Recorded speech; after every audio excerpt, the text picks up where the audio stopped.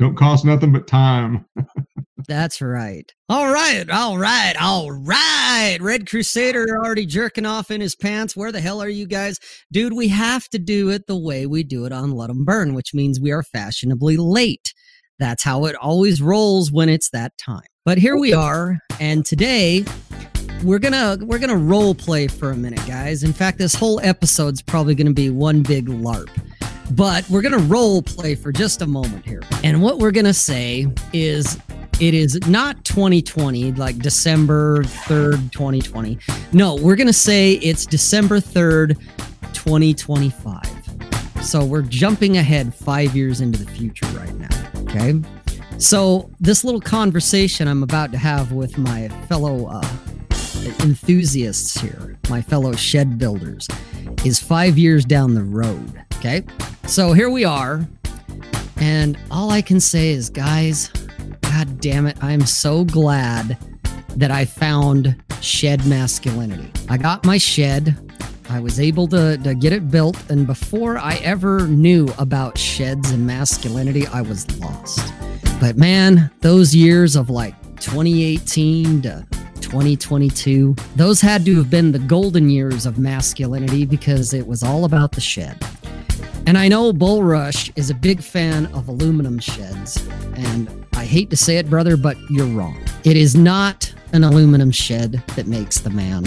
It's a concrete shed that makes the man. So, and I know Nick kind of likes his wood sheds because I know before the show we were comparing notes and we were looking at some stuff online, and I'm pretty sure Nick was going to order one of the tough sheds. Not a bad choice. Get it in the barnyard red because that's, we're red pilled. We got to show our masculinity, and nothing says masculine alpha male, a true high valued man than a red tough shed. That's what I'm thinking. So that's where we're at, guys. It is the idea that what in the fuck would we ever have done if it hadn't have been for guys running their mouths on the internet from their sheds? Because nothing says masculinity like a shed. She shed, he shed, we all she shed the shed. Well, we could have West Civ saved already. They weren't fucking around. Out of that. Shit. Well, for my part, I'm just going to go ahead and say that I repent from all my criticism of power dadding and patriarching. And since I ordered the shed, the wood, red, whatever shed, it actually looks like a little barn. It's got white trim on it. It's like. Oh, you went for the classic masculine fashion. I like it. It's the shit. And did they call it the Amish? Huh? Was it the Amish? No, they called it the big ball. Big ball. Big ball. Yeah, the big ball shed. Because you can get it. The floor has a place where you can remove floor panels because your balls hang down so low because they're so big and heavy, and that way you don't get splinters. Because most people don't realize this, but I'm usually not wearing pants. You can't say that. I'm not usually wearing pants under here. I'm shirt up, and that's about it. And so I like to broadcast, bottomless. And when you get older, and when you have balls as big as mine, they tend to scrape against those floorboards and get splinters, and that's not good for anybody. Well, that's it, folks. We'll see you next week. All I can say is I want to make like a little jingle so we can make like a little intro commercial or something that would say like, where would we be without shed masculinity? And that's all it would be, is just something like that. What we need. You're the creative guy when it comes to that shit. So we'll get the $1 million cat chorus. The first thing you need, Rob, since you have you're the video electronics expert and audio can be fed into that. You need one of those systems like Donovan Sharp has, where you can hit a button and then you just hear shed, or let's go to the shed. Oh God, you know what? I might actually be able to rig up my MIDI controller. Let's go to the shed. See, this guy right here, This, I actually think from what you're talking about, I think I could rig this up to actually do that. Is that an Atari? It's an Akai. Oh, I thought it was an Atari. No, it's an Akai, but it's a MIDI keyboard drum machine basically. And I have a feeling that if I fucked around with it in the digital audio workstation that came with it, I could probably get it to do that. And then the trick is to bypass it somehow into the main speakers or through the microphone so that StreamYard would pick it up. And then that way I could press a button or turn a knob and it would do exactly what you're saying, Nick. Yeah. But I have a feeling, I think that's a possibility. Maybe you even have a section on the show when you're hosting it where we're going to the woodshed. Well, I figure I like it. Take the interns to the woodshed. I think Pre-Matt is right. No, the interns aren't allowed in the woodshed. That's a total male space. Matt said pre-made kids are leaning in our beta. I happen to agree, and I'll take it a step further. I think if you don't build your car from the frame up, as well as your own home, you're just not alpha, dude. So go kill yourself or something like that. My father would probably agree with part of your statement, at least. The building your car from the frame up, because that's what he does. So that part, I think he would probably get behind that message, because that is peak masculinity right there. Isn't one of the rules of getting into the Hells Angels is you have to build your motorcycle completely up from parts? No, if it was, they did away with that a while back, if that's the case. That's not part of the deal anymore. No. That ain't got shit to run with running dope, man. You can have any motorcycle you want. No, that's not entirely true either. You still have to have an American-made motorcycle, so it's, Harley Davidson, obviously, an Indian if you're highfalutin, or you can even do one of the British Triumphs, and they're okay with that one. But anything else is nope. So no, that's building it on your own type of thing. Like I said, I don't recall that ever really being a thing. I do know that a lot of since we're going to talk about MCs for a minute, that if you ever notice patch holders, guys with the vests, the cuts with the back patch on them, and especially if they're 1% clubs, a lot of times you'll know their bikes because they'll have stickers on their bikes that will say the name of the organization they belong to.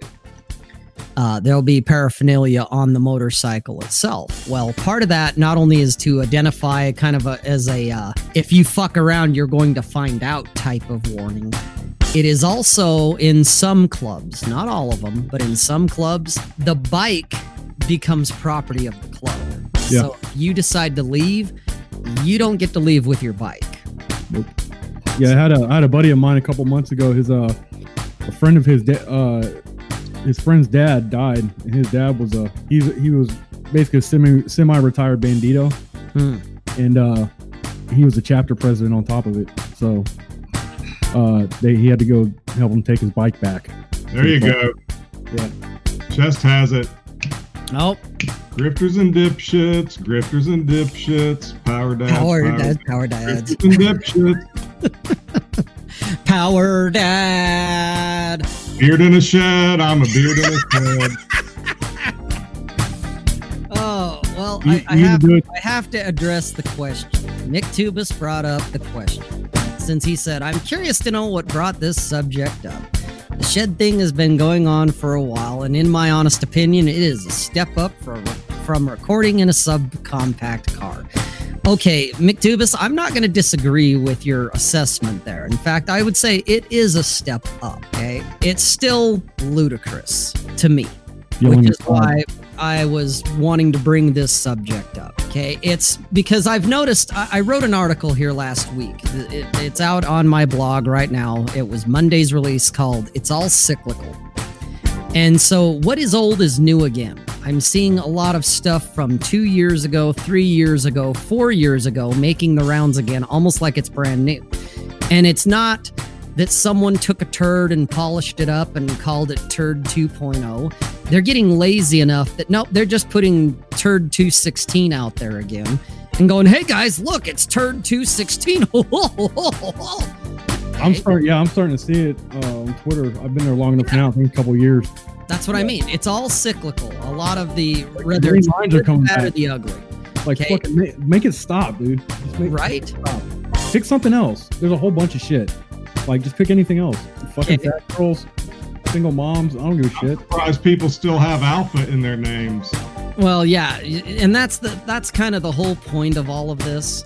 Okay, because one of the things I've noticed that is kind of making the rounds again, that I'm like, oh my God, we're back to this, is the man cave. Okay, that all of a sudden the man cave is a topic again.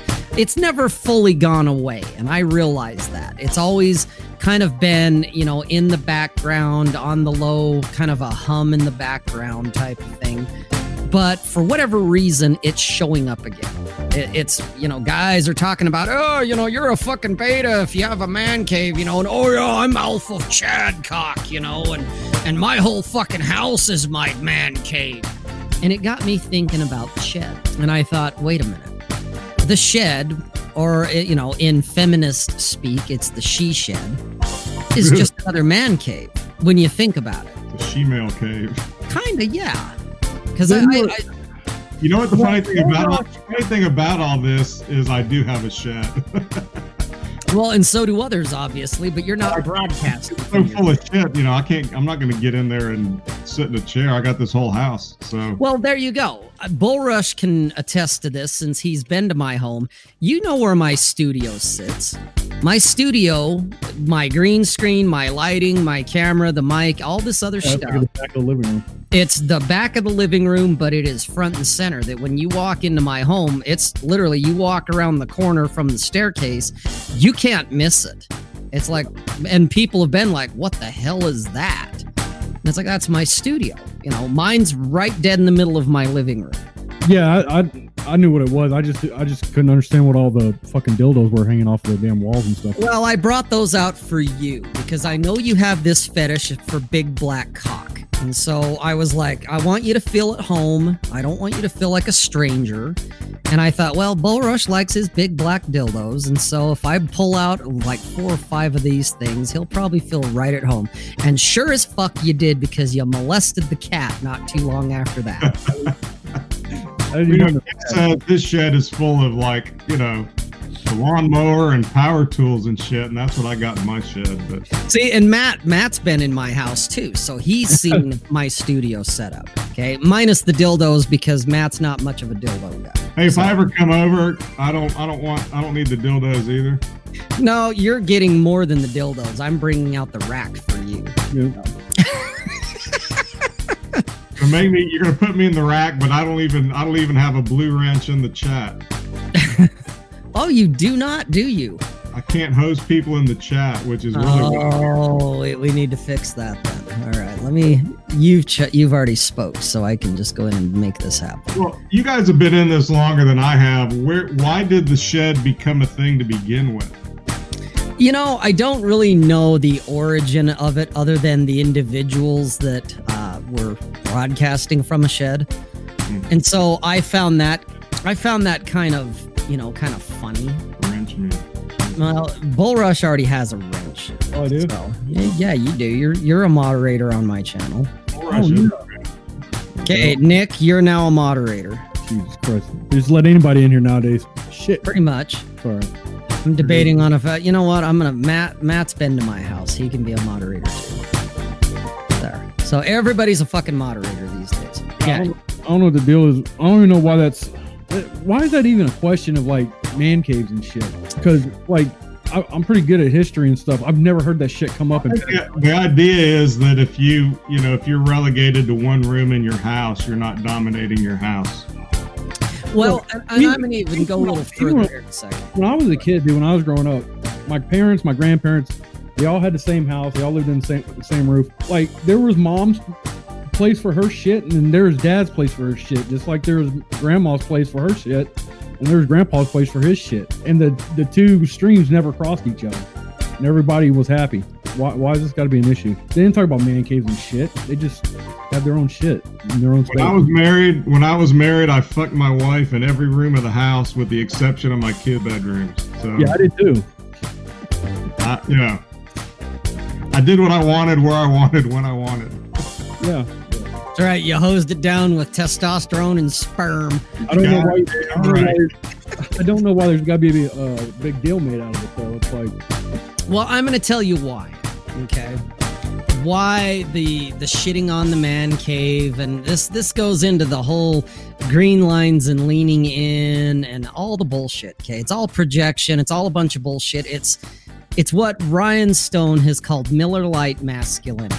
Okay, in order to be a real man, you have to identify with certain products, certain services, and certain points of view. Okay, it's like the meme you see when they talk about the redneck starter pack, and it's a guy that he's got his Ford F-150, his shotgun, his John Deere tractor hat, and a can of Scholar Copenhagen. Okay, that's Miller Lite masculinity. Oh, and he happens to drink Coors or Miller Lite, something like that. You just describe like every other guy here in Texas. Yeah, down here in the South, that's just what almost everybody does anyway. Right. But it's also kind of a stereotype, okay? Yeah. These guys didn't come up with it on their own. And that's the point, that most people don't have an original enough thought to say, oh, hey, you know what? I'm not going to let a beer or a hat or a t-shirt or a jersey or a shed or whatever it may be. I'm not going to have this thing be my identity. That makes me a real man because I'm doing it from the tool shed. Yeah. Or that makes me a real man because I wear a John Deere hat. Yeah, if you said anything like that to one of the guys I know that's like that, they probably punch you in the mouth because they think you're retarded. Exactly. Yeah, that kind of gets back to my thing about how all these guys that have their little, push-up groups and cold shower groups and all that kind of shit. There you go. Same thing. Miller Lite. I never see them on a construction site trying to recruit, dudes who just came off framing a house into their little world. It's always people who are online. It's always people who are, they got to be better at 1 minute after midnight than they were at 1 minute until midnight. And it's this whole kind of like, everything's just intensity about, I'm constantly getting better. I'm constantly getting better. I'm constantly getting better. And all it is mental masturbation. That's all it is. Well, I mean, if you're not better, let's say that if you haven't improved your life, your life should steadily improve. Yeah. It should be, you should but be it's not based right on now. How many cold showers you take and how many push-ups you did. I mean, you should be, I don't worry about how do you even measure if you're better today than you were yesterday? What a bunch of bullshit that is. But that's exactly what Miller Lite masculinity preaches. That's what shed masculinity is about. You're better today because your beard's 3 inches longer. Because I'm in a better position now than I was this time last year. That's good, and that means I'm hitting what I feel like I need to hit. But are you harder to kill though? Say what? Are you harder to kill? That's the real question. Am I harder to kill? Yes. Yeah, you're hard to kill now. Try and kill me and find out, motherfucker. But asking for a friend, dude. What's the protocol on who I can ban with my wrench powers? Because Red Crusader is smarting off about. So you did her in the crawl space, lol. All right. Oh, Red Crusader, he's just having fun because he's a young lad fresh out of the cornfield. First of all, no mind. The fact that you use the word LOL means you're never getting an invite to my shed. And second of all, that's probably for the better. I don't know. Second of all, that we don't have a crawl space. My house is slab on grade, so there is no crawl space. Smartass. I did her in the laundry room. How'd that go? You turn the washer on? 10 seconds. Oh, you just threw her up on top of the thing. Though. Okay. It wasn't even that. It was we just needed a place to go where the kids weren't. Yeah, the laundry room's a great place because the fucking kids never go there. Not at that age, they didn't. No, because they're filthy little dirty bastards. Because like when you're a teenager, you're trying to run around and trying to find a place to have sex, and then you fucking get a little bit older and you get married and stuff, and you get your own place, and then you have kids. Now you're back to run around trying to find a place to have sex again. there's a little bit of that. And, you know, well, I mean, if they would have come in there while we were in there, they'd have never gone in there again. Which, exactly. Maybe you should have let the little fuckers in there then. Well, there is something to be said for that, I guess. Well, yeah, sometimes experience is the best teacher. Letting them fucking see the horror firsthand usually cures them half the time. My problem was that until I hit about 46, 47, really about the time I got divorced, I was still fucking horny all the damn time. So we were constantly having sex behind locked doors everywhere else when the kids were home and trying to be quiet about it just because I had a large appetite. And then, you know, and then one day it just like got diminished by a third or half. I know nobody wants to hear about this. Well, no, trust me, there's a whole bunch of guys that are part of the Miller Lite masculinity crew that I'm sure that are going to watch this video and they're taking notes going, oh, Nick needs TRT. Because your sex drive from the time you were, you know, knee high to a grasshopper till you were 46, you had a hard on that you could pound fucking nails with. And now after that one, you know, oh, your T dropped, dude. Your fucking T. It's your T dropped. You got problems with your T, so we need to work on your T, bro. I can still put in some some shingles with my I can still drive some roofing nails. And the thing about but it's not as constant, which I actually like. I mean, I did get tested and my testosterone is a tad low, but I don't mind because I can still perform when I need to, but I'm just not constantly horny all the time. There you go. Which is a nice break, actually. Yes. It's yes, nice. That I would agree with you 110%. Start a magazine. It's what? You were able to start a magazine with the energy. That's just one of the things that I accomplished this year in making myself better and constantly accomplishing and improving myself every day. Because there were a couple of days in the summer where, like on a Wednesday, I wasn't as good as I was on Tuesday, and I worried about that a lot. And backslid. I backslid. There was one week I backslid for almost a week, and you know. Well, I was practically a trans woman at that point. Okay, so hang on here a second. Hang on. Gotta do this. Gotta do this. Since we're doing this here we go. Because it's gonna be that time. Let's put this in here, and I'm gonna throw that up. So now it's time for Shed Confessional. Nick just made a confessional to us about how he backslid for a week and almost became a bi-transgendered woman. Guys, I'm beta as fuck, man, because I backslid for, I think, 5-6 months, something like that. Maybe I'm still on that backslide. I don't know yet. There are a couple of years from the last decade I don't even remember. So. I'll tell you, guys, I've backslid so much because I gave up cold showers. I just, and I know Bull Rush, I know what you're going to say. I'm waiting to hear it. It is, no one likes a quitter. There we go. A quitter. No one likes a quitter, but I quit cold showers. You know what made the difference for me? What's that? It was about a year ago at this time that I got active on Twitter, and all these guys that were saying stuff that I really needed to hear at that point. You know, there were a lot of tweets that would come up in my timeline that said, I don't know who needs to hear this, but, don't beat your meat every day. Don't, whatever it was. And I was the person who needed to hear that. And so to all you dudes that have been pumping out a steady stream of common sense on Twitter for the last year, you pretty much saved my life, and I appreciate it. My turn? Your turn. It's Shed Confessional. The fucking banner ain't gone. Get talking. I don't know. I ain't done shit. I make some razors. I think I've lost IQ points since being on Twitter anyway, so fuck you.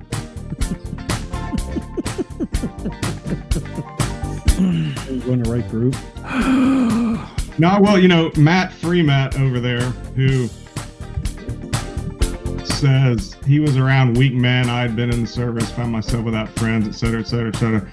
I will say that being around a bunch of dudes that truly have given up, that will fuck you up.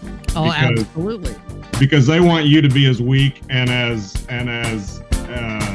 you know, I don't know what the word is, unmotivated, I guess, as they are, and that is, you know, that's a good point, because that's not going to help you at all. That definitely will. They'll motivate the shit out of you. I promise, they will motivate you. Who will? The Marines. Right. If you're unmotivated, go see them. They'll help you. I'm too old. They won't take me now. Same. Y'all should have that motivation stuff squared away, though. Y'all shouldn't have that problem. Well, yeah. I mean, I know you're gonna die soon and shit, but you know. I'm kind of ready. Bring it on, motherfucker. That's why people who call me out, you know, if they want to come down here to Alabama, and we'll go out in an island in the middle of a creek, and we'll have a fucking, you know, old school duel with modern pistols, and you know, if they take me out, fine. I mean, I want to go on Piney Woods, dude. I want to go on. You know, Alabama.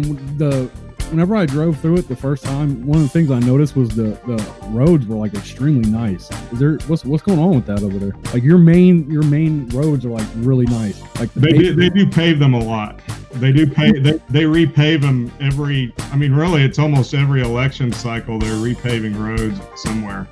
So it's like it's smoother. It's the smoothest road of a state I've ever been, and they were consistently like that. It was weird. Like the interstates. Yeah, the interstates, and even like some of the off ramps, all the off ramps and stuff. They were all like pristine and everything. Like there was hardly a pothole or anything in them at all. It's not like Louisiana. Right? You know when you get into Louisiana, because you'll feel it. Yep. I remember once we were going to, I was going to either New Orleans or Texas. Don't remember which, but whatever route I took, I remember getting into Louisiana, and then I saw an off-ramp that had been started many years ago and never finished. So there wasn't an exit sign or anything, but as I drove by, you could just see the off-ramp. It was in concrete, and you could see it branching off of the interstate, and it just went to nowhere. And I was like, yeah. You didn't Dukes of Hazzard that shit and just fucking drop or even think about it? Like that would be cool. Well, these were I was with my ex-wife and kids driving a fucking minivan. So no, I didn't Dukes of Hazzard it. Why are you driving a minivan? Hey man, you know, I haven't always been the paragon of red pill virtue you see before you right now. You haven't been the paragon of shed masculinity, is what you're saying? I have not. I had my extended blue pill phase as well. I think we know what the title for the next show is going to be. What? The Blue Pill Minivan Years. No, I did have a pistol on my hip. Oh, well, that makes a difference. That helps a little bit. But was it a 380? Hell fucking no. I've never even owned a 380. Really? You have not? Dude, you know what? Okay. I've never owned a 380. I want to do it, but I'm afraid if I do, someone down the road, not during the live stream, because everyone in the chat here, they're all the $1 million chat holes. But seriously, I could see someone later on having a shit fit, but I would have to show you my 380, because I have a 380 and I don't give a fuck what anybody says about a 380. This fucking gun is amazing. I don't want to get shot by a fucking 380. Dude, it'll kill you dead just as much as any other gun will. Especially these days, if you have a hot 380 load, fuck that, man. It's not about caliber, it's about shot placement. Well, there is that. Yep. No shit. My fucking chest. Dude, you guys are on fire tonight, man. This is awesome. You guys got to make a stream at the gun range. You know? Dude, you know what? That actually would be badass. All of us fucking shooting guns and shit. You'd hear the ringing in the microphones and whatnot. It'd be all muffled and shit for about a half a second to a second after a round went off. Oh my god, that would be the shit. It's like, what are you doing? Let them burn from the gun range. There's a guy on YouTube that he does his videos from a gun range. I gotta say, we're better than him because we have shed masculinity. So we can do in a shed at a gun range. You know, I've got a You real. paint up a gun range to look like a large shed. Yeah, and just have people come in and shoot. Well, the pro Shooting shop the shit at gun the range kid. that I'm a member of, it was What? what? You're a member of a There's the gun range that I'm a member of. We have a pro shop, and the pro shop is a big metal shed. It almost sounds like a golf club. You know, I'm down at the club. Of course, the pro shop is it's metal barn. What do you expect? You know, I've got a real love-hate relationship with Chess because he's one of my favorite dudes on the internet, but he just compared me to Matt Foley living in a van down by the river.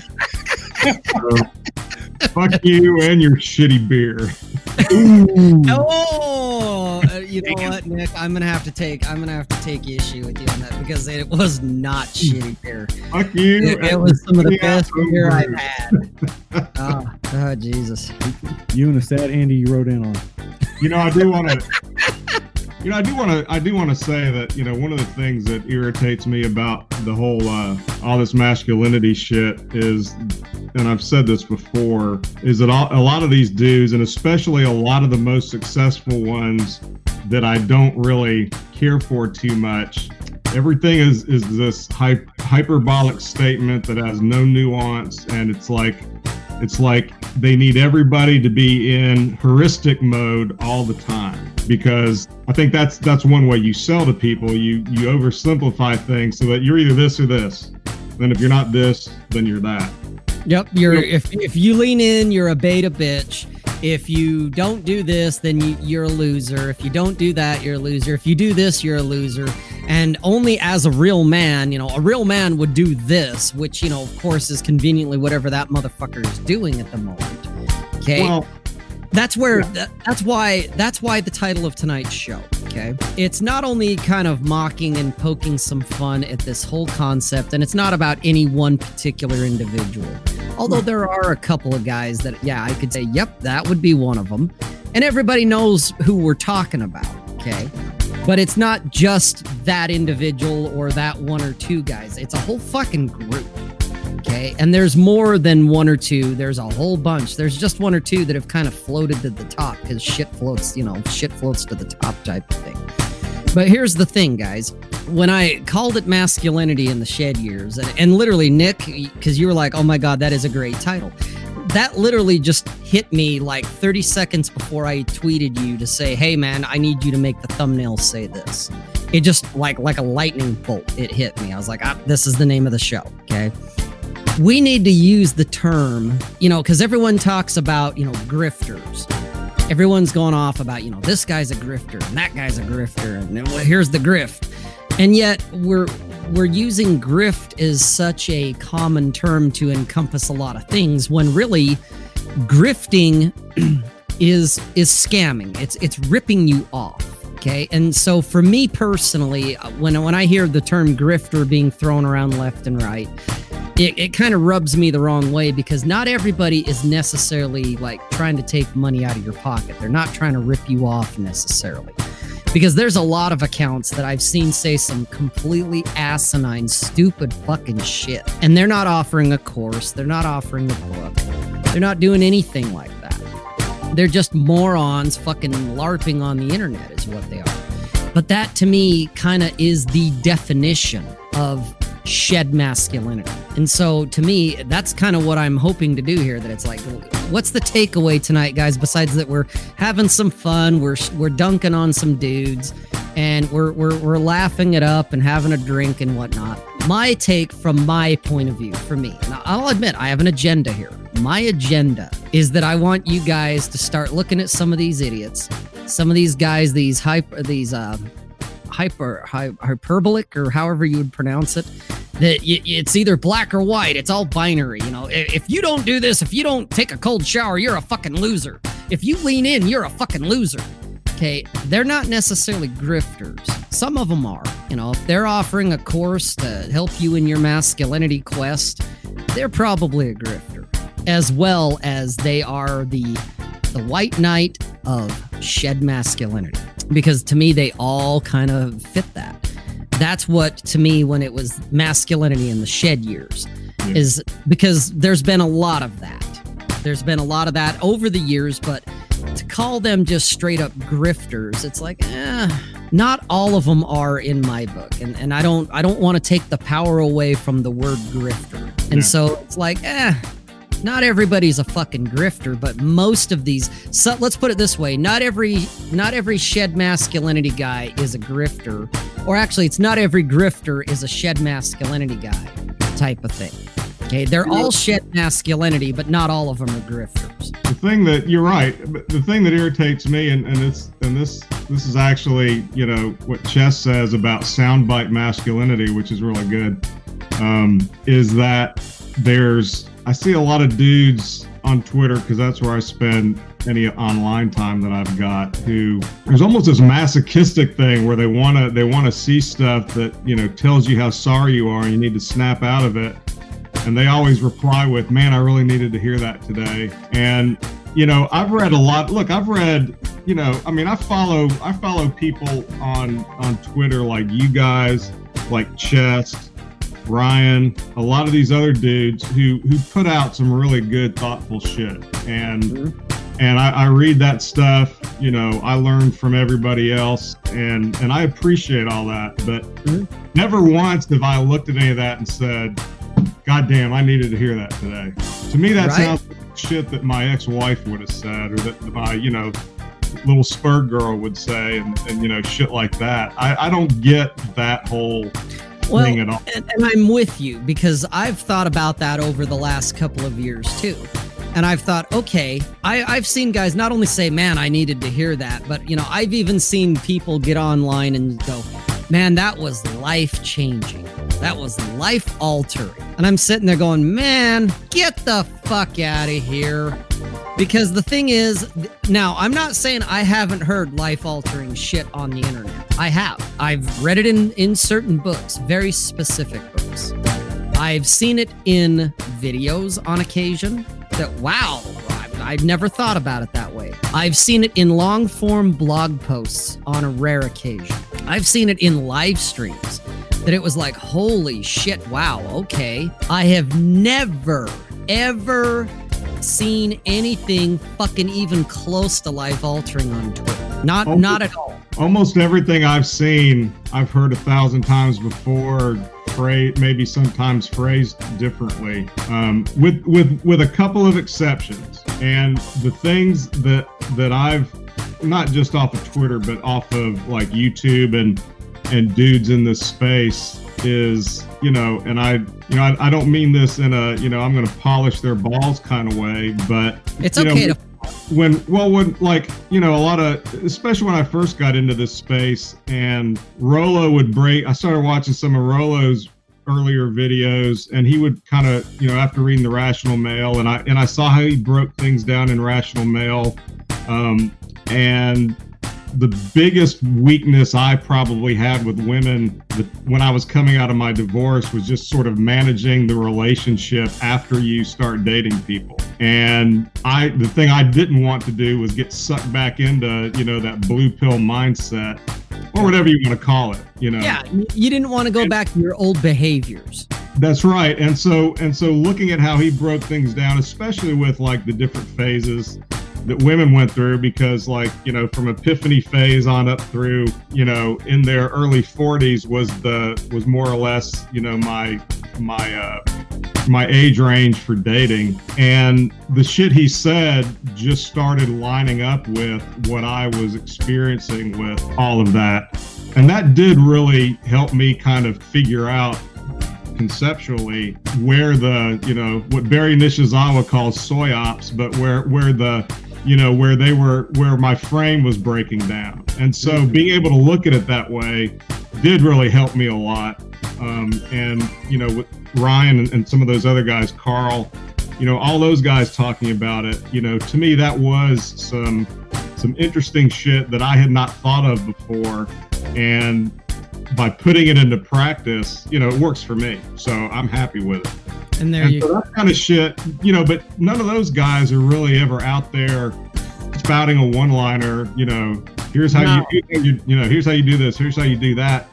It's always with, context, and it's always, sort of reflects the complexity of dealing with other human beings. And I think, and that's one of the reasons why that I've benefited from their content as opposed to a lot of these other, shitheads that say, here's how you power dad, here's how you do this, here's how you do that. Yeah, the shed masculinity guys.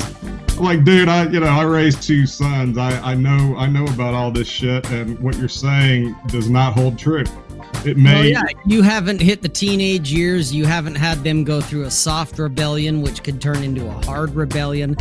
Get back to me when your kids are full-grown adults, and they may or may not be productive members of society, so on and so forth. Get back to me then about how to parent. Until then, shut up and sit down. I mean, for me, it's all about. You're absolutely right, but for me, it's all about. It's not that I necessarily disagree with what they're advising. My disagreement is that ain't the only way to do it, and you don't have to do it that way in order to ensure that you're not fucked up and your kids are not fucked up. There's a range of behaviors and responses and all kinds of shit that it's all contextual. Parents do differently, and you're right, it's contextual based on the kind of person you are. There's a range of stuff that you can do. It's either this or this. And that's where I use the term grifter sometimes, and the reason I use that term, even though I agree with everything you said, Rob, I use that term because, in my opinion, they're oversimplifying something they don't fully understand, and they're doing it because it's easier to sell. They get better responses that way, and so that kind of boosts their, economic or financial bottom line with what they're doing. It's not necessarily intentionally, I want to scam this dude. Right. It's people who are. Here's a good example. I left my job at the beginning of the year, as we've talked about before, and I've pretty much been able to just kind of, do my own thing this year. I'm not out selling a course trying to tell other people how to do that because I engineered this situation based on my life experience for myself. And if you haven't gone in the, if you don't have the sort of the breadcrumb trail that I have, what I have to say probably isn't going to help you anyway, aside from the general abstract shit that everybody says already. So I'm not going to get out there and try to coach people on something that I've been building towards for a while. And that's kind of the thing, guys have, kids for a few years, all of a sudden they're experts on parenting and discipline and whether to spank or not and what you're supposed to do, here and there. And that's the kind of shit that kind of irritates me because they're giving, it's almost like, yeah, do it this way and it's going to work for you. But what really works for you is figuring that shit out for yourself and having a little common sense about it. And it's all still trial and error for the most part. You can get into extreme behaviors, and yeah, you shouldn't do that. You shouldn't beat the snot out of your kid.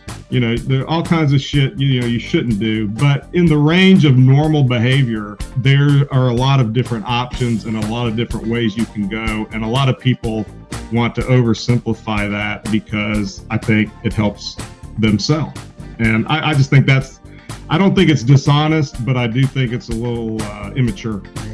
Well, if they're on Twitter trying to do that shit, that they don't know what they're doing, because a lot of that stuff has so much to do with context and nuance that if you were to explain it properly, you couldn't do it on Twitter, and a lot of the concepts, especially with parenting, you can't put it inside of a Twitter thread at all. You're right. And then so I understand what they're doing. It's just they make themselves look worse trying to do it, because it's like you can't tell someone else what's best for someone else's kid. You can tell them like, well, this is what I tried and it worked with my kid, but then there's always your mileage may vary with all that stuff, Right. That's why I like Ryan Stone's approach, because he always talks about what he does and his men's community or whatever it is that he's got. He calls it men swapping notes. Mm-hmm. And to me, that's the approach. Everybody you hear from other people's experience, and you add that to that. It's like you have this ball of information and knowledge, and you continually, as you go through life, it gets bigger, and you find new shit that is valuable, that you stick onto that, and so you have something to refer to, and you have other options and new ideas, and all that is great. And that's why I like that men swapping notes approach, because that's really what is helpful. And, you know, it becomes obvious whose notes are better than others, you know, if you're being critical about it. And some people's notes are better than others, but taking that approach, I think, is probably the best way to do it, because even the most knowledgeable person has a blind side, blind spots, you know, shit that they've never done before. So you got to be careful with, you know, who you listen to, just because, you know, there's a lot of people talking shit out there, and you know, Chess said, you know, I'm a good parent because my son is good at baseball. You know, I was a baseball dad, and I coached and shit for many years when my kids were younger. When my older son was 12, and I think the opening day, he hit, the first time up at bat, he hit a line drive into the center field fence. And then his next up at bat, he, you know, just hit it out, you know, his first home run ever, and which I thought was cool. But I didn't run around teaching people how to teach their kids how to bat, and I didn't go LARPing about what a great parent I was and what a great coach I was, because the truth is, he hit that shit out because he'd been playing baseball for 6 years, and he grew that summer. He got bit, or that winter, he got big. So by spring, you know, he had a few inches taller than he was before. He was a lot stronger. So when he went up to hit the ball, of course it went, you know, all the way out of the fucking park, because he grew. Testosterone. Now I can, right. And I can take credit for, yeah, I fed him and took him to the doctor and shit. And I helped, you know, I pitched some batting practice. Dude, it was all you. It was all you, because you were a good dad. I was a great dad. And I still fucking am, motherfucker. No, but seriously, that was it. I mean, it was like, you're gonna be a great grandpa now. Huh? You're gonna be a great grandpa now too, huh? Well, I hope I'm not gonna be a great grandpa. Well, be an all right one. Yeah, half-ass decent one. Good God, if you were a great grandpa at your age, Nick, your fucking kids would have already popped out a couple, and those kids would be popping out a couple. Jesus. It's Alabama. I will say that, you know, when my younger son was born, because my older son's adopted, I didn't make him, but my younger son, when he was born, you know, the first thing he did was snatch the scissors away from the doctor. He cut his own cord and started hitting on the nurse. So we do start young in my family. That's all I'm going to say. When you say hitting on her, you mean like running game on her, or like punching a bitch in the face? Oh, okay. Yes. Okay. He was running game. I think he did slap her ass, but he was running game. Yeah. That's not bad. Good start. You know what, Chester? Your baseball dad. I think I know. Yes, I know who you're talking about. Yeah. See, this is another guy that's another shit masculinity. This is another one. I know he became a pundit for a minute there. He decided to go political. I know who you're talking about. Yeah. Yeah, he did a blog post that got deleted, but the internet never forgets. That's the beauty of the internet. So, yeah, I know who you're talking about. Yeah, I do too. I still don't, yeah. Well, the thing about it wasn't so much, it was like, you know, yeah, you know, I'm cool with letting these, you know, dudes rail my girlfriend. And it was like, if I remember correctly, and I may be wrong, I may have read this somewhere else, but it almost seemed to me like he was presenting that as an alpha thing because he was so strong, he didn't care. Yeah, that's it. Yeah, I'm so strong in my frame that I don't care. In fact, if I recall right, it was not only am I alpha, that I'm reframing this to make me the alpha of alpha. But not only am I okay with her banging other dudes, I'm actually going to send her out to bang other dudes. That's kind of how that article went. Yeah, and then, you know, how do you know, when you kiss her when she comes home, you know, how much sperm do you end up with in your mouth? That's, you know, that's the thing that always bothers me. And it's not so much that, you know, I mean, if you're a freak, just say, hey, I'm a freak and I don't care. Yeah, whatever. You know? And I'm going to be like, all right, who cares? But don't try to make it out like this makes you some kind of, uber Chad because, you're cool with all that. Yeah, that was not a virtue.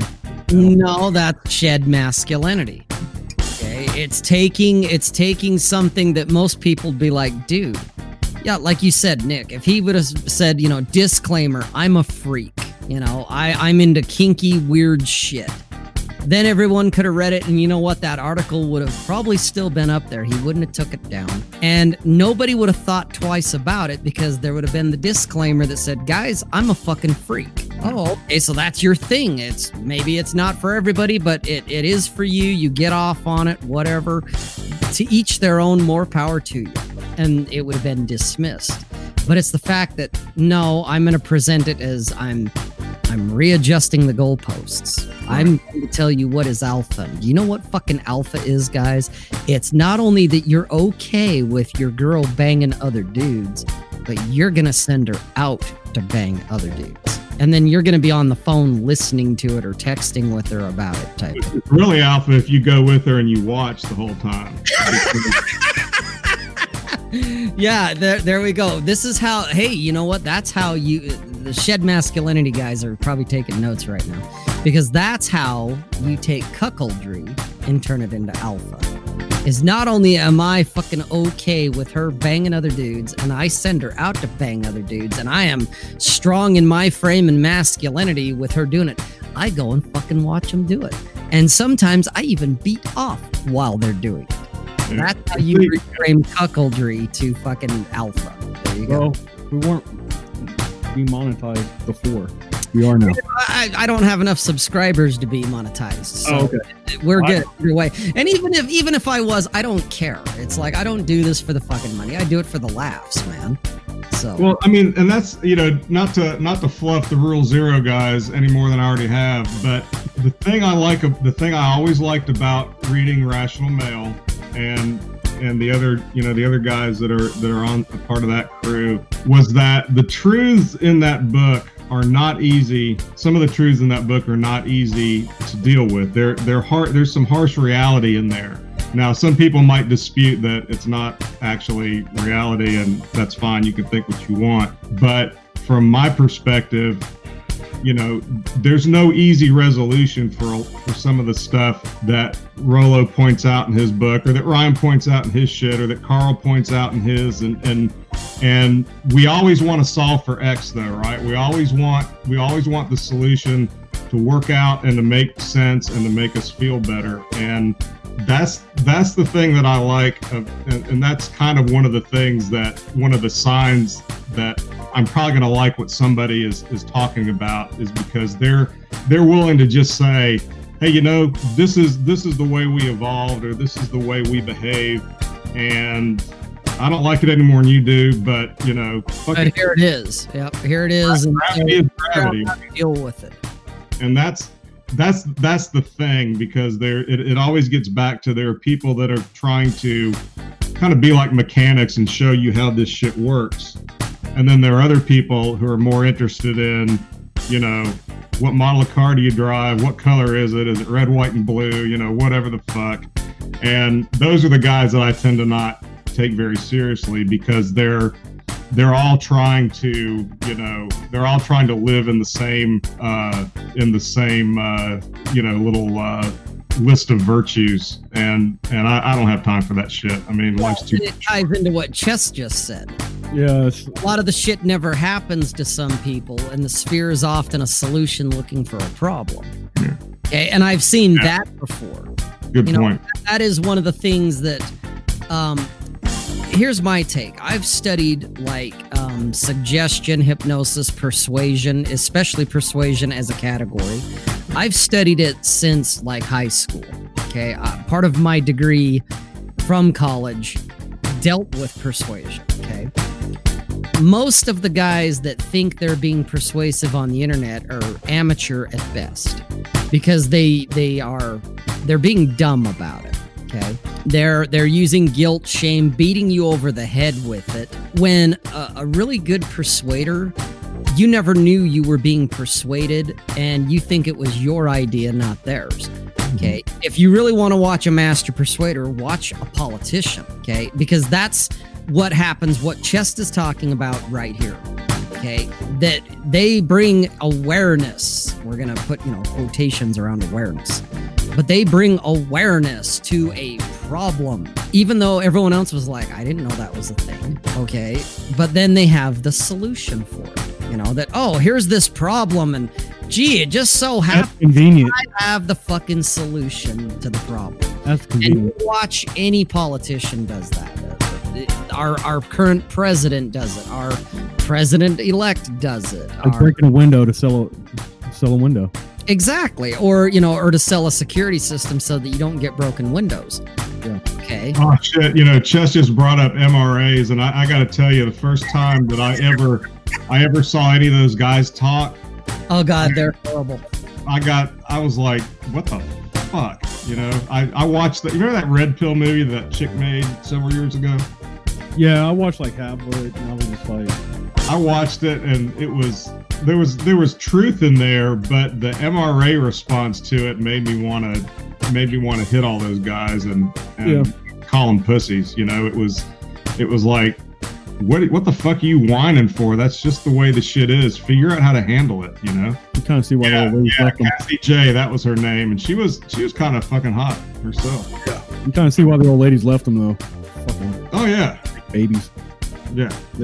I was sitting there thinking, would I drink a beer with any of these guys? Fuck no. Oh no. Give them a Cosmopolitan. It's just the thing with the making shit up to just for it to be a problem. That's some woman shit right there. Well, it's like they're less effective feminists is essentially what they end up being, and that's exactly what they are.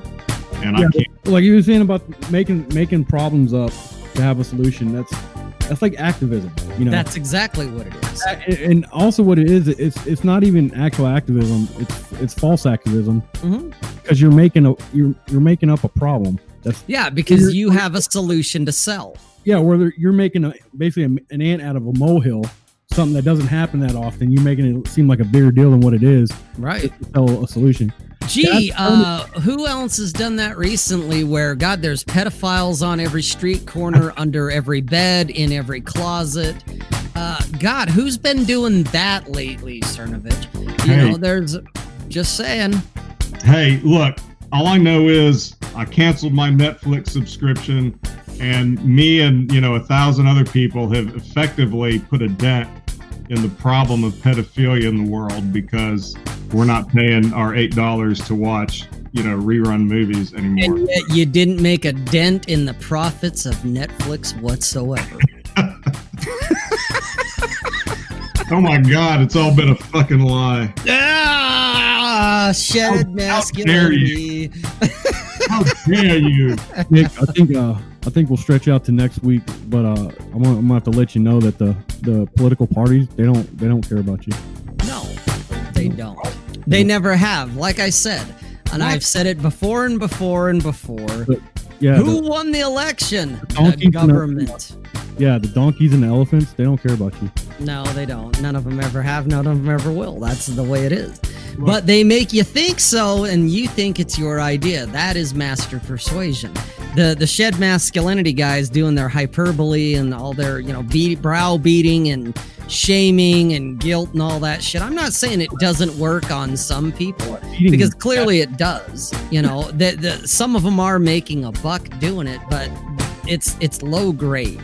The dirty. That's how I look at it. It is. It's low grade. It's like, learn persuasion if you want to be better at it so that you can actually make a buck and make it more honest, I guess, instead of resorting to bullshit tactics. You can persuade pedophiles to kill themselves. That would be an awesome thing. That would be doing the Lord's work.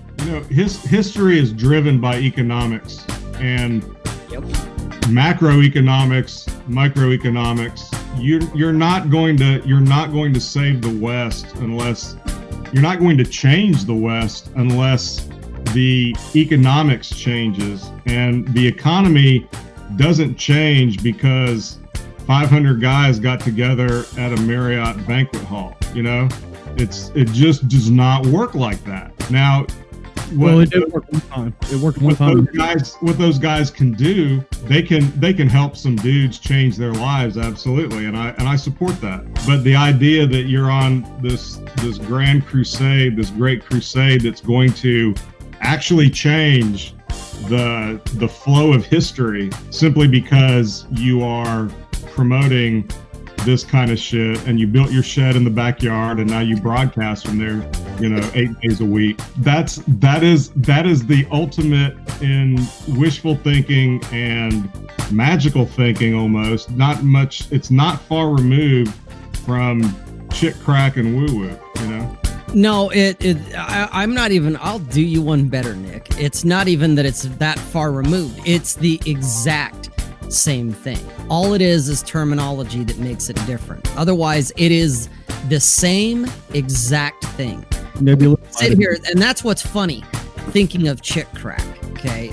Everyone laughs and fucking crystals and astrology and all this other bullshit that we all laugh at. No, those silly dames. How can they buy that? What simpletons?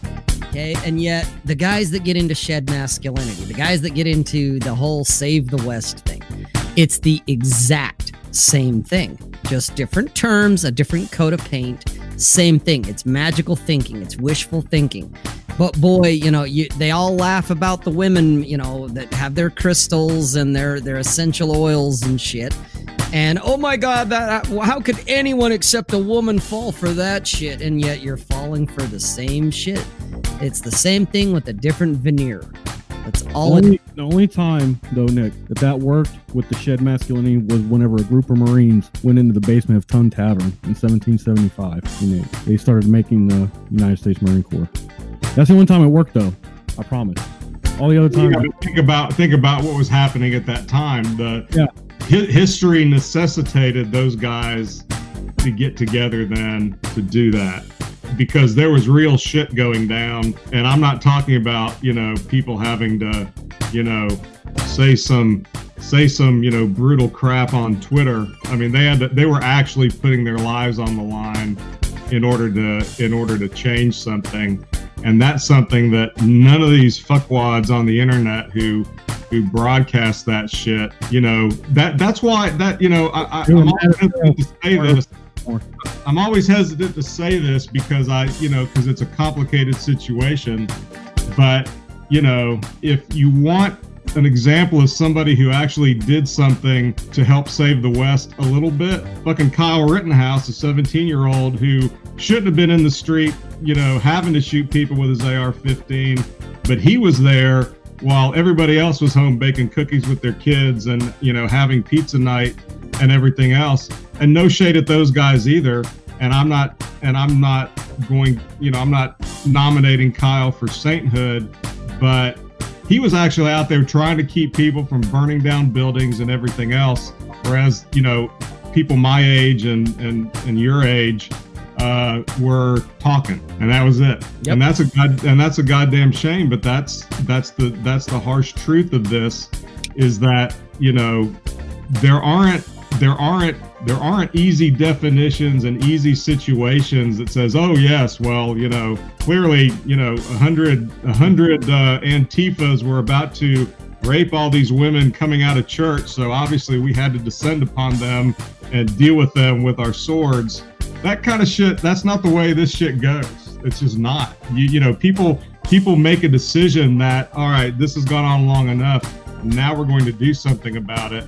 And they don't do it by having a powwow at a Marriott. That's just not how it works. And yeah, a lot of those decisions, when you look back at them, they were made really, really fast and under a lot of pressure. Like with that kid's case there, Yeah. He wasn't planning on that stuff. It just happened, and it happened really fast. So, but my point has always been, the police should have been out there dealing with that shit, and they weren't. And then the store owners should have been out there dealing with that shit, and they weren't. And the men in that town should have been out there dealing with that shit, since nobody else would, and they also weren't. Yep. And so we allowed this situation, or these situations, to occur all these great minds and all these strong men and all this other bullshit, but it's all just talk. And so this 17-year-old is like, hey, nobody else is doing something about it. I'm going to go do something about it. You know, and Kyle Rittenhouse, you know, I don't know him from Adam. He may be crazy as a fucking loon. I have no idea. Well, he kind of is. I mean, he's a 17, 18-year-old kid. He's young, dumb, full of cum. You know, he don't like thinking about shit. Is not. But it goes back to you're in you see this situation that is going very desperate, just like those dudes in 1775. They were young too. You know. Yeah, they were all like in their 20s and shit for the most part. Right. Somebody's got to do something about it, or we're going to sit back and let all this shit happen and worry about it later and keep kicking the can down the road. Now, I'm not saying that we need to go out in the streets and start shooting people, but I'm saying this situation is not one that's going to be resolved by writing books and making videos and talking and having masculinity conferences. It's just right. I mean, it's so that is just so gay. Yep. And so that's kind of the point of it is recognize it for what it is. It's the old analogy of everybody wants to be a revolutionary until it's time to start a revolution, because what happens to revolutionaries? They get killed. Everybody wants to be a revolutionary. Nobody wants to be shot. Okay. So it doesn't end like it does on Mel Gibson's The Patriot? Apparently not. No, you know, the silver screen is unfortunately a lie, Bull Rush. I know I just destroyed all your dreams. Well, the way I always put it is everybody always wants to be a pirate, but nobody wants scurvy and parrot fever and syphilis that goes untreated and you die. I mean, you know. How did you get the syphilis is the question, because you might have known. Yeah, well, that's damn syphilis. That's a entirely different masculinity conference right there. The degeneracy conference. Yeah, one of those things. We found out where the salamanders and but boy, it was great getting it. We found where that is the masculinity conference. Put that in your manhood burrito. That's right. Come out to the shed. We'll want some manhood burritos. Oh shit. Sounds horrible. But that's kind of the point, guys, for the title of tonight's show. It's the idea for me, it's recognizing what I'm choosing to call, God damn it, I'm choosing to call it shed masculinity, damn it. You know, because Ryan already, you know, bought the rights to Miller Lite masculinity.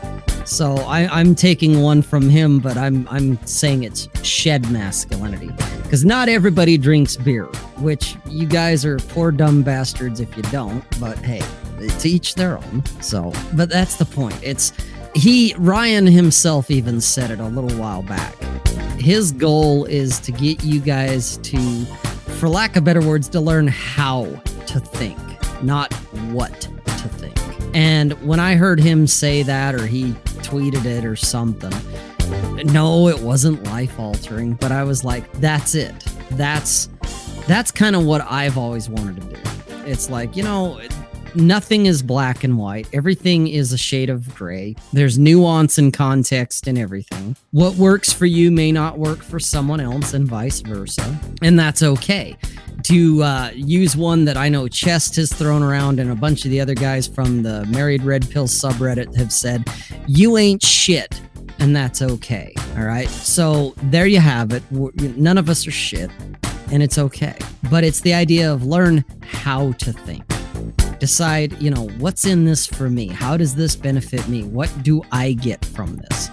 Before you just decide to go out and, hey, you know, this guy, I like his idea. I'm going to get on board to save the West. How do we do that? Well, first we got to get back to Christianity. And then we got to be power dads. And then we got to put crystals up our buttholes while we're sunning them. It's like,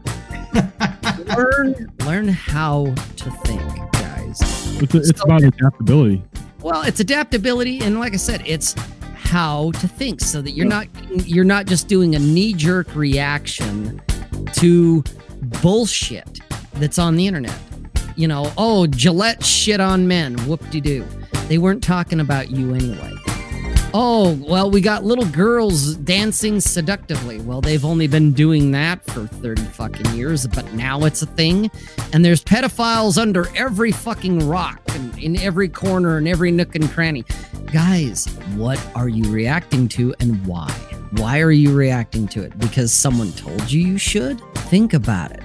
Because chances are you're being played. Your emotional response is what and that's the advertisers, that's the politicians, and that's the shed masculinity guys. That is the response they want. They want you off kilter, and the best way to do that is get you emotional.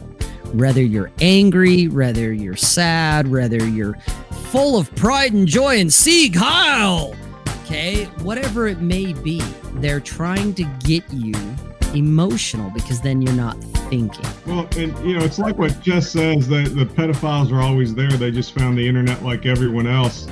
The internet does not turn people into pedophiles. No, pedophiles are pedophiles.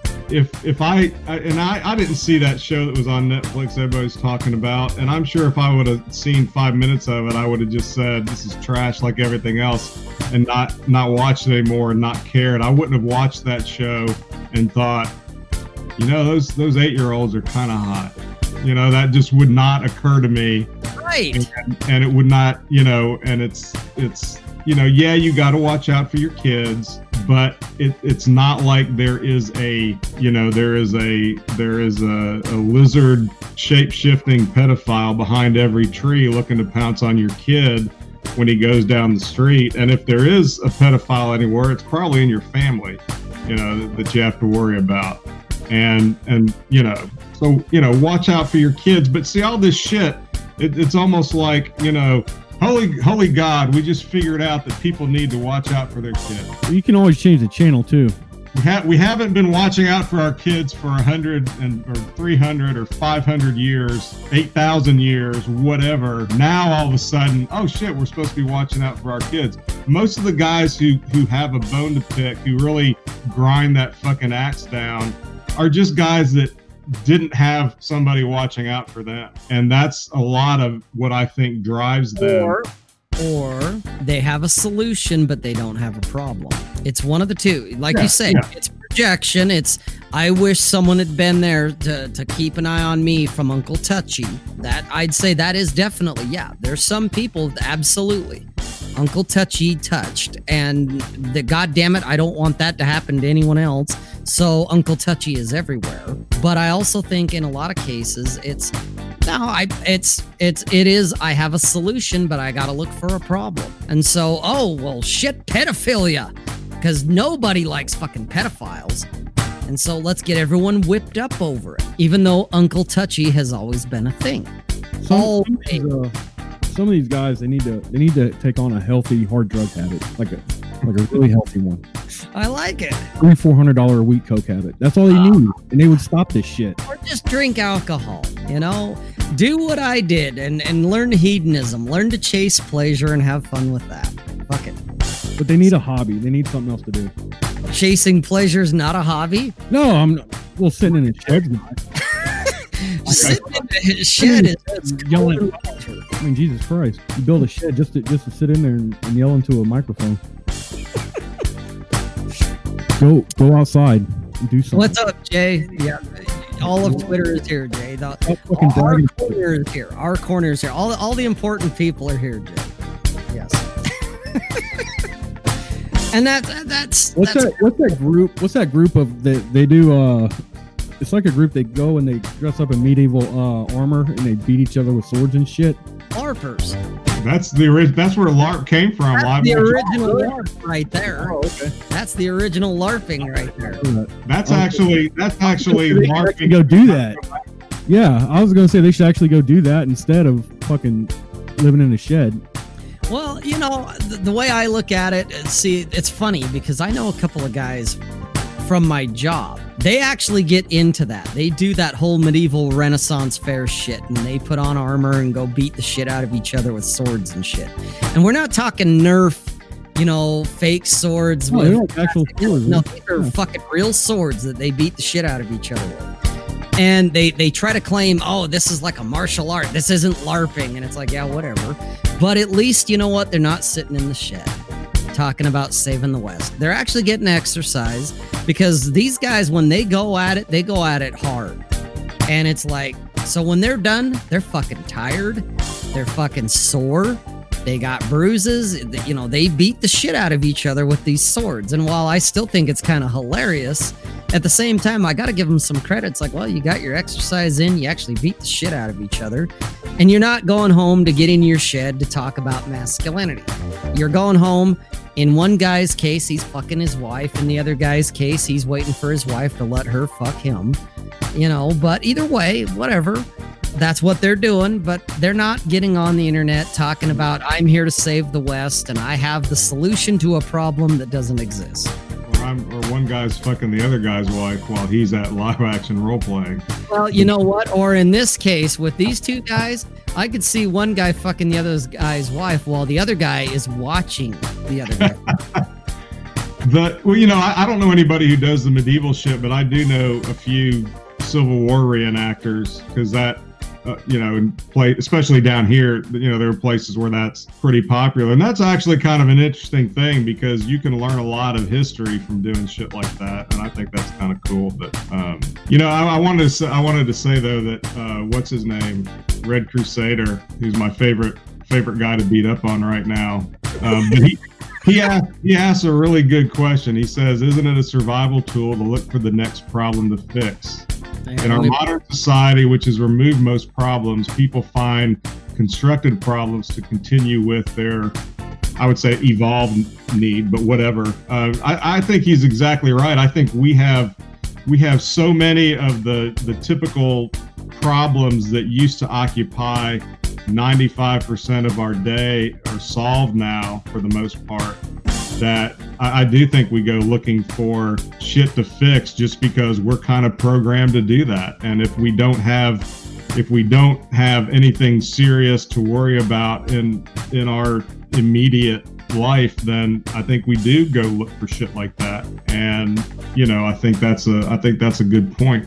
And it's kind of like all those other evolved needs that we talk about. We find it's like the thing that I'm always talking about stories. We're always telling ourselves stories because at one point in our development, tens of thousands of years ago, it was that level of communication and abstract thinking that helped us dominate all of the things that were trying to kill us. It helped us possibly kill off Neanderthals and other early species of human, because we did have that more sophisticated mental capability.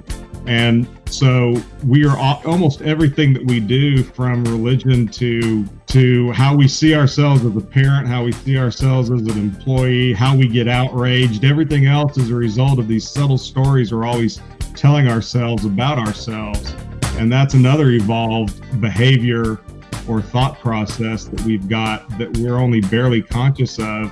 And it gets us into some fucked up situations and makes us do some stupid shit just because that's how we're wired. And that's we have a solution in search of a problem. It's my struggle. I gotta struggle. The struggle is real. The struggle and the legacy. That's right. Here's the thing, though.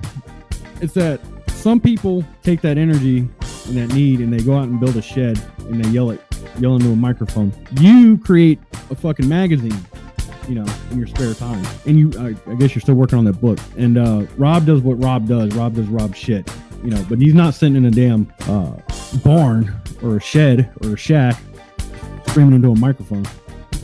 No, I'm doing it from my living room. Yeah, but part of the reason that I get what you mean.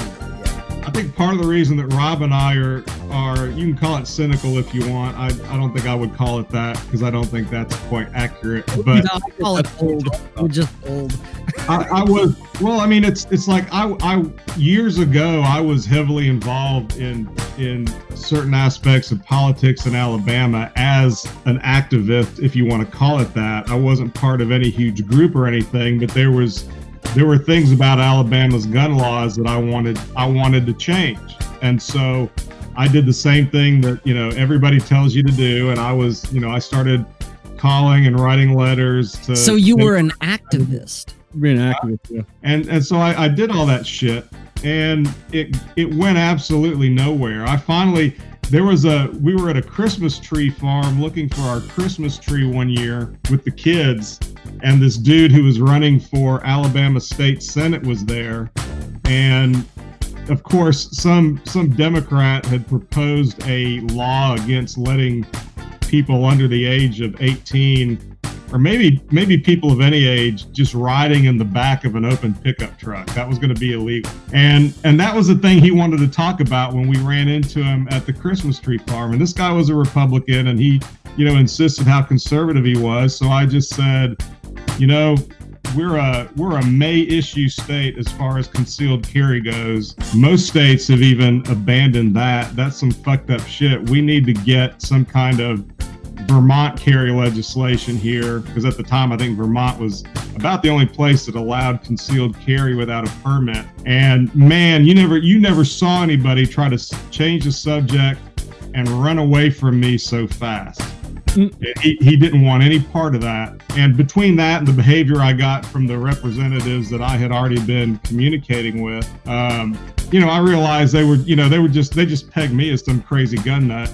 And they didn't want to be pigeonholed, and they didn't want to do anything about it.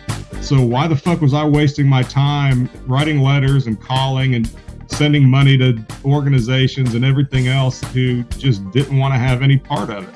And you get old enough and you see enough of that shit happen, and you realize that for the most part, writing letters and having conferences and talking and whatever else doesn't accomplish shit. Direct action can accomplish some shit, but nobody wants to do that either. So your options end up being pretty limited. And violence is always the final arbiter of the problem. Right. And so there may become a time where enough people like 1775 just have to say, no, fuck you, and it's a hill they're willing to die on. But most people aren't there yet. And if they're not, writing a bunch of letters, it might get you some stupid law passed, another stupid law, but it's not really going to change anything. And that's the thing, that once you're old enough and you've just seen a lot of this shit happen, that's why old people are so one of the reasons old people are so fucking grouchy. Oh, you're fucking jaded, dude. They know that's the way that's going to go. But it's also like, if you do a lot of hunting and fishing, and I know this isn't true for everybody, but you kill and you quarter enough deer, and you clean enough fish, and you start seeing these, creatures that were living and running around or swimming around. And now it's just this big hunk of protein, and I'm part of nature recycling this protein for my own use so I can stay alive.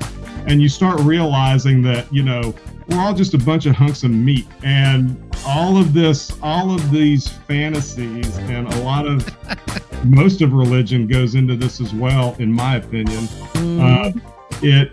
It's very contrary to the reality that we're a bunch of fucking meat, we're a bunch of fucking protein. The purpose of nature is to kill us as quick as it can and recycle our protein, and that's really it. And that's nature's goal is for us to reproduce before it kills us as quick as it can. Yeah, that's right. That's why. That's it. It's kind of funny whenever I see photographers take pictures of these fucking landscapes and stuff. I'm just like, that bitch is out there to kill you. You just don't know it because you're comfortable. You're like a scratch away out in the woods from being dead. You can get a thorn in your foot or your leg or something. You can get sepsis. Yep. It's some kind of ridiculous, nasty, flesh-eating bacteria. Yeah, even medicine isn't going to help you. Yeah. Yeah, it's really stupid stuff. Like, you can slip on a rock trying to go down a creek bed, and you can slip on a rock and break your ankle. Oh, absolutely. Then even if religion is your thing, and I was a religious person at one time, and you still have to start with the reality that as far as the physical world we actually live in, you're just a fucking hunk of meat. you know, and what does that force you to do, and what realities are you forced to deal with as a result of that? To me, that's always got to be the starting point. And if you want to be religious and all that kind of shit, all right. But if you're religious without reconciling yourself to the fact that there's a reality out there, and if somebody wants to come stab you and take your wallet, there's no amount of prayer that's going to stop that. You know, there's no magic crystal. You know, there's only you defending your life against somebody else who's intent on eliminating it. And that's the reality. And if you don't like that reality, there's not really an alternative. Well, yeah, you don't like it. Who gives a shit? Nobody cares. The thing is, it's like, my opinion is that, especially like the Christian people, I don't mean to piss them off, but you're closer to that deer than you are to God, you know? Exactly. You're more like that deer than you are to... And fuck you for saying in 8 words what took me 150,000 what took you 5 minutes to say. That's right. You're exactly right. You are closer to a deer than you are God. That's why we have Bull Rush on the show. God damn it. But yeah, it's because I grew up hunting and stuff like that, and I would go out on my own, and that's just kind of stuff you just gotta kind of plan for. But even if you can plan all you want, but you never know what's going on. I stepped on a damn timber rattler one day. If I had not had the boots on that I had, one of its fangs got stuck in my boot. I think I was like 12 or 13 years old at the time, and I lost my shit. And I ran home like a quarter mile all the way to the house. There's a story in the newspaper here a couple of years ago of this dude who was up at the lake with his family, and he came out of the cabin and was about to grill something or maybe take the boat out, and there was a copperhead sitting just right outside the door. He walked out, bit him on the ankle, and he went into anaphylactic shock, and he was dead in 5 minutes. Yep. Yeah. That is absurd. It is random. It is unpredictable, and so can be life. Yeah, I mean, but that doesn't mean you don't plan for shit. I mean, no, you plan. I'm not saying don't plan, but realize that a lot of shit that happens, it's just fucking random. And even with the copperhead, that was not a normal reaction to a copperhead bite. He must have had an allergy or something. Yeah, anaphylactic shock. That's an allergy. Yeah, so he could have had an allergy to it. Mostly copperheads, we got a shit ton of them around here, and they're small, but they're not like a one-hitter quitter. When they bite you, you got time. You can go to the hospital. You're going to be fine. But that guy there, it was just bad luck. Well, and you know, the thing that I always hear people say is either, well, it was his time to go, or God has a plan, or all this other kind of shit. And it was like, man, it wasn't his time to go. He just, he got bit by a rattlesnake. It's called shit happens. He wasn't paying attention because it went up on rent. He couldn't pay. If you want to, I mean, you weren't wearing your snake boots. I mean, whatever, it's like that's what nature is here to do, and it's just humbling though. Like if you go out there and like hunting stuff and doing survival kind of shit, you get humbled real fast about where your place is in this world. Oh, dude, that's like a year ago. How did you think it is? Yeah, that's like a year ago when I was seeing Kitten, and she was like, "Hey, let's go kayaking, and then we're gonna camp out in the woods for the night." Oh, okay, cool. Fuck, we do that. We had a great time kayaking and all that shit. And man, when it came time we're pitching the tent and all that shit, we're doing it in the fucking dark, by headlights from the car type of thing. And I realized real fast, wow, I was majorly unprepared. That if it hadn't have been for the fact that, hey, we got a working car, we have certain things that, what was I in imminent danger of losing my life? Not really, but it was humbling for the fact that here I thought I had it all under control and I had nothing under control. You came close enough. Yeah, it was enough to make me realize that, man, if we didn't have a working car, if we didn't have certain things that were there, we would have been seriously royally fucked. And it's like, whoa, that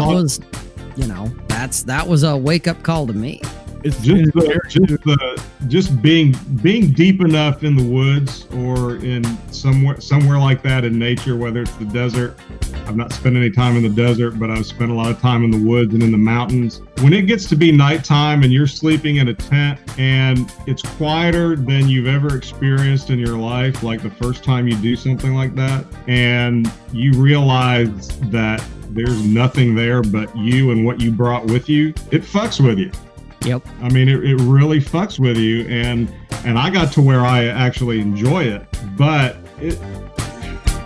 it's unnerving in the beginning because it makes you realize just how small, how unprepared, how vulnerable, and how insignificant you really are. Yeah, but and that's a good experience to have, in my opinion. Yes, but I agree. It's not, it's not like, everybody has that. A lot of people have that kind of bucolic, noble savage view of nature and all that other kind of, well, yeah, but they haven't been up there long enough. It's not anybody who's actually spent time out there. There's so much shit that goes wrong. There's, the weather changes in ways you never expect it to. There's just like in a desert, it can swing 30 to 40 degrees from day to night. You can be at 110 degrees, 120 during the day, and then it'll get to below 32 degrees or lower at night with no time at all because you got a wind and stuff and no trees. And then next thing you know, you're freezing your ass off. When I was in college, two friends of mine and I took a hiking trip up in the mountains of sort of North Georgia, southwestern South Carolina, really kind of the area where Deliverance was filmed. and we hiked up into the mountains the first day. We only made it like 10 or 11 miles because we were hiking straight up. And the next day we hiked about, I want to say 15 or 20 miles, and it was pretty much along a ridge, and there was a trail and everything. And then that night the temperature dropped from, it was supposed to be in the 40s. Well, it dropped down to the low 20s, and all our sweaty clothes that we had hanging in the trees to dry all froze, and we were not prepared for that extreme cold weather, which was on us. We should have been. And so we had to make a decision. Are we going to keep, because this was going to take us a whole week to get to the end of the trail where somebody was scheduled to come pick us up. No phones, no cell phones, obviously, because this was the 80s. No, that was a warning, is what that. Nature just gave you a warning. Right. So what we decided to do is, we called an audible and said, yeah, we're gonna hike back and find a highway and hitchhike back to town, and fuck this shit. We're not ready to die yet. And we all knew we didn't have the skills if things got even worse to make it through all of that. So we called an audible on that one and packed on out. And I still wonder if we could have made it through or not. And I sometimes kind of wish we tried, but I don't think y'all would have. Dude, your clothes are frozen. That's right. That's it of it. Like if you don't have, we had. I mean, we could have survived if we just stayed in that spot. But as far as like hiking deeper up into the mountains when there were snowstorms and shit, because it was snowing the next day, we just said fuck that shit. And that was you're right. Nature was talking to us, and that was a good fucking lesson for me, because I still kind of had that attitude, like okay, I got my shit in my backpack. I'm good.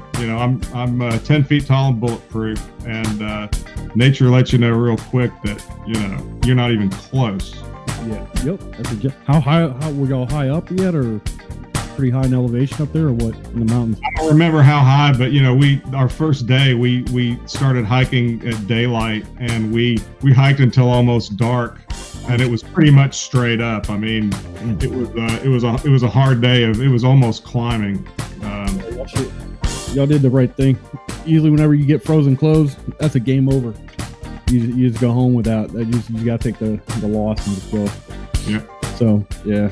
But that taught me a lot about, preparing for those kinds of trips and what I needed to make sure I have with me. And just also just being aware that things can change at the, things can turn on a dime when you're deep in the woods like that, and you got to always be thinking and always make choices, and that's what screws up a lot of people the most. Because if you think about it, we live in most people live in a very static society. Like they go to work, they have a routine every day, and you want to try to maintain that when you're out in the woods, but it's hard to do that. And actually, if you doing that kind of stuff can really mess you up too. Being in a routine, you'll overlook things like that snake inside the grass right there next to your tent. Yeah, what you're looking for, and then it gets worse from there.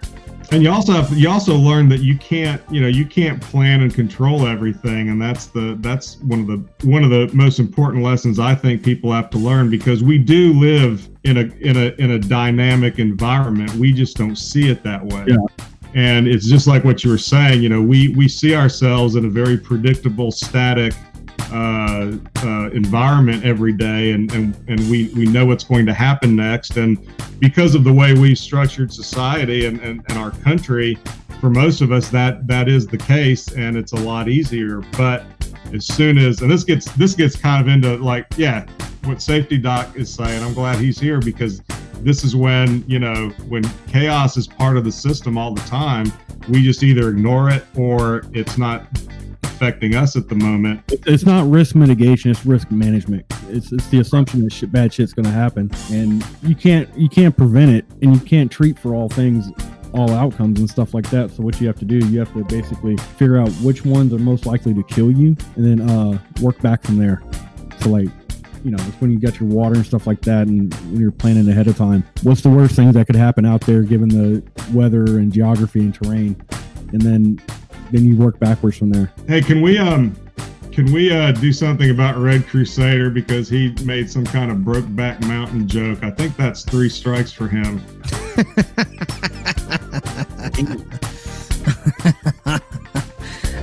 Are you suggesting putting him in timeout? Nah, I'm just kidding. Back to the cornfields with him. I deal it out enough. I have to be able to take it, so that's cool. He's a child of the corn. Knows not what he does. Hey, I didn't realize, because I've never had to do it before, but I just clicked on Red Crusader, and I have the option right here from StreamYard to put him in timeout or block him. I didn't know I had that capability before, so that's good to know. Like waking up in the morning and finding out your dick's an inch longer. Yep, something like that. Where'd Nick go? Good question. I don't know where he went. He just disappeared. Maybe he said, fuck it, I've had enough. Thanks, Red. He's already on the edge. Hormones are all out of whack. All right, we're going to get ready to wrap it up here. Hopefully Nick comes back on here in the next couple of minutes.